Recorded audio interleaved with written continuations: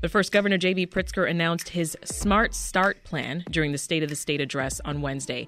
A part of the plan includes investing more money into home visiting programs that support parents and kids through early childhood. But what exactly is home visiting, and what would more dollars mean for service providers? Joining us in the studio is Katelyn Kanwischer, the Director of Maternal and Child Health Initiatives at Lurie Children's Hospital's Magoon Institute. Welcome to Reset, Katelyn. Welcome. Thank you. And also here, Sherneron Hilliard, Senior Vice President of Programs and Impact with Family Focus. Hi, Sherneron. Hi, how are you? Doing well. Thank you so much for joining us. And I do want to start with you, Sherneron. Tell us, what exactly is home visiting? Let's start there. Okay, great. Home visiting is an opportunity for parents that have kids from 0 to 5 to receive visits in their home to educate them on child development, improve their parenting skills, their family health, also to increase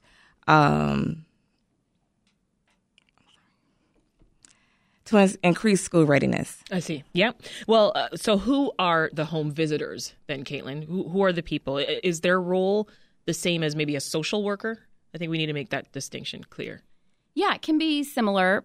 Home visitors are often uses the peer education model. So they come from a wide variety of backgrounds to work with families in their home and meet families kind of where they're at, depending on, we know each family is different and their needs are different. So, so it can be a social worker, but either way, they just need that home visiting training, it sounds like.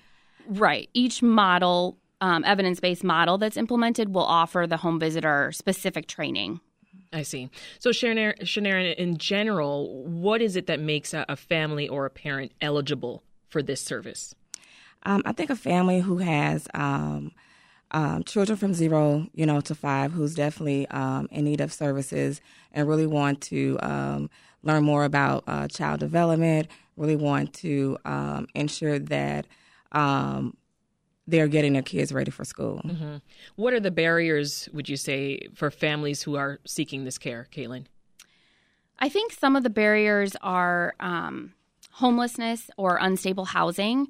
A lot of the programs in Illinois have geographic boundaries in which they serve families. So if there's a family that knows that they're going to move across the city or to another area, that may disrupt their services. So sometimes, trying to identify a program that can serve a wider range. Another barrier is often communication. So the phone numbers may switch or data may run out for the month. That might be really challenging for the home visitor to get in touch with their family.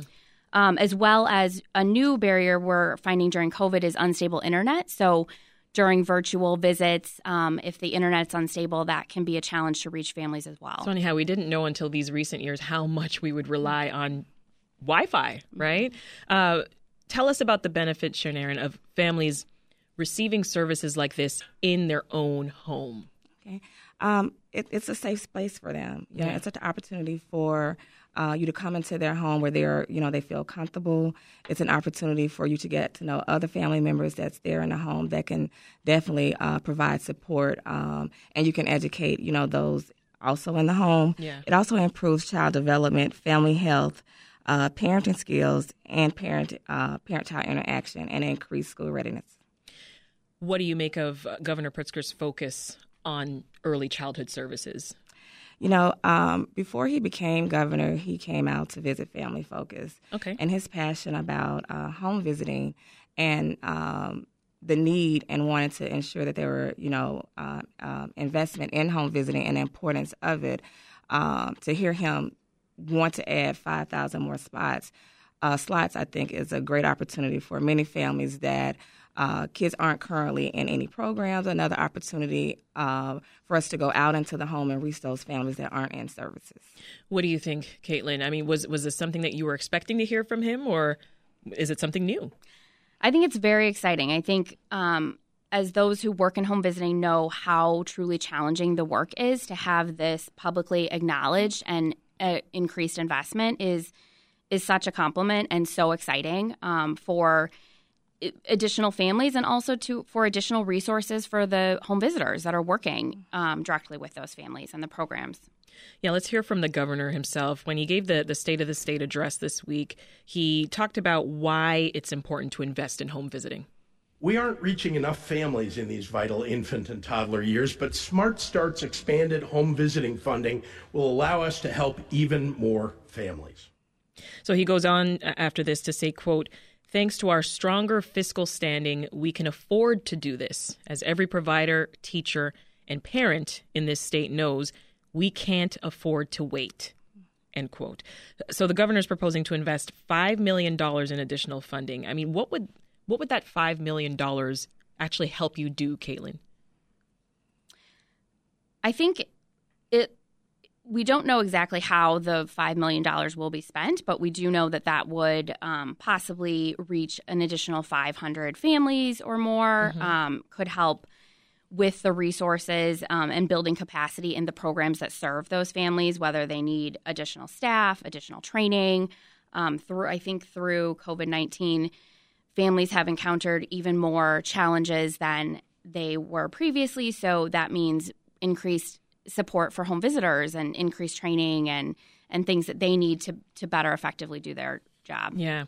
At this point, there aren't specific plans, to your point there, Katelyn, on how the $5 million additional dollars will be allocated. But as people working in the field, I just wonder how you would hope the funds are used. Any thoughts there, Sherneron? Yeah, I think providing supplemental programs such as our doula services, also reaching families that have children from 3 to 4, because a lot of our families that we serve, we have to transition them at 3, and a lot of our families aren't ready for their kids to either go into pre-K or kindergarten at that particular time. So it's that gap that's there.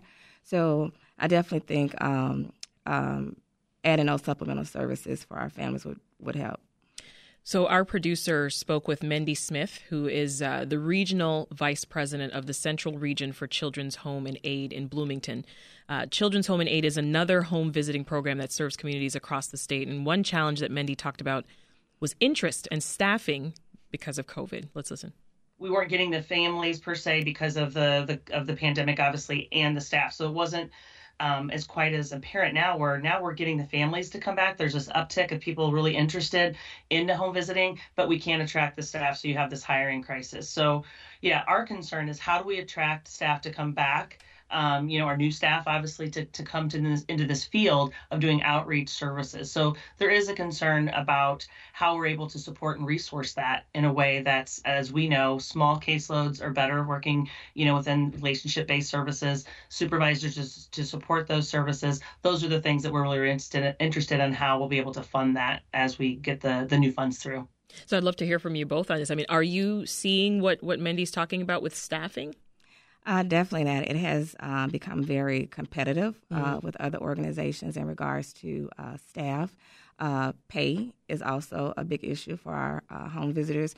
We have had the opportunity to increase some of our home visitors through certain funding sources that we do receive. I do believe that smaller caseloads would definitely help out with our families as well. But pay is definitely an issue in regards to making sure that we keep, home visitors. But you can't have the smaller caseloads until you have more people doing the thing, right? Mm-hmm. Yeah, what are your thoughts, Katelyn? How about Mendy's point there about interest among families? Are people lacking interest in trying out home visiting, you think? It seems like there is still an interest in home visiting. Okay. I think, especially in Chicago, there's been a lot of effort to educate different referral sources. So we've seen a lot of referrals being made from federally qualified health centers, hospitals, which is amazing. And so I think the need is always there for home visiting. I think in terms of the workforce, that is a continued challenge and also produces a barrier for families if there's a wait list that they can't access the services. So the coordinated intake models, which exist throughout the state, can help families navigate that. Yeah. This is Reset. I'm Sasha Ann Simons, and if you're just tuning in, we're talking about home visiting programs in Illinois.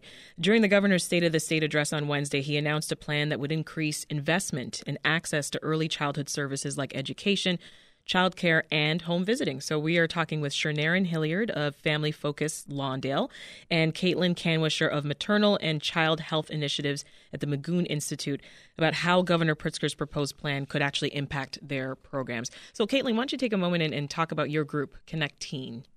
It helps, I know, connect families with home visiting programs like Family Focus, right? Exactly, yes. We partner with Family Focus. Nice. So how does the intake process work?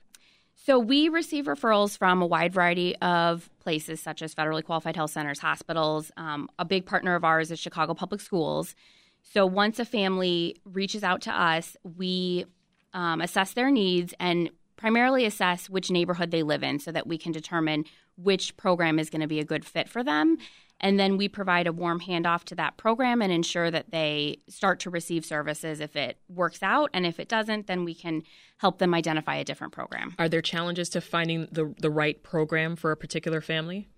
I think some of the challenges are similar to what I mentioned earlier in terms of unstable housing, or if the family plans to relocate, we know that ahead of time.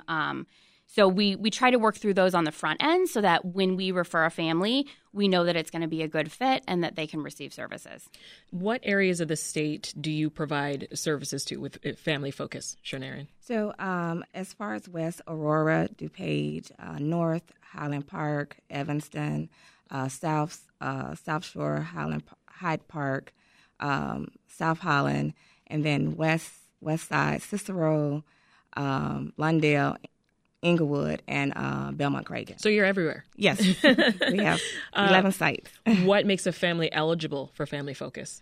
So for our early childhood programs, families that's coming in, that there's a need, families that have children from 0 to 5 that meet our requirements based on whichever funder program they're coming into. How just tell us about how Family Focus home visitors work with the parents and children. Okay. What does the day-to-day look like? So the day-to-day, they're going into the home. They're trained in a curriculum called Parents as Teachers, the evidence-based curriculum. And with that particular curriculum, they're working with the child to increase child development, working with them with activities to increase parent-child interaction, and then again to prepare them for pre-K and kindergarten. So they're going into the home, ensuring that it's a safe environment, a safe place. They're doing safety visits. They're talking with the parents, setting goals with the parents, and helping them achieve those goals for themselves and for their children. Mm-hmm. So even if it's I want help with potty training, that's a goal, and we help them through that. But just really being there for the family and for the child.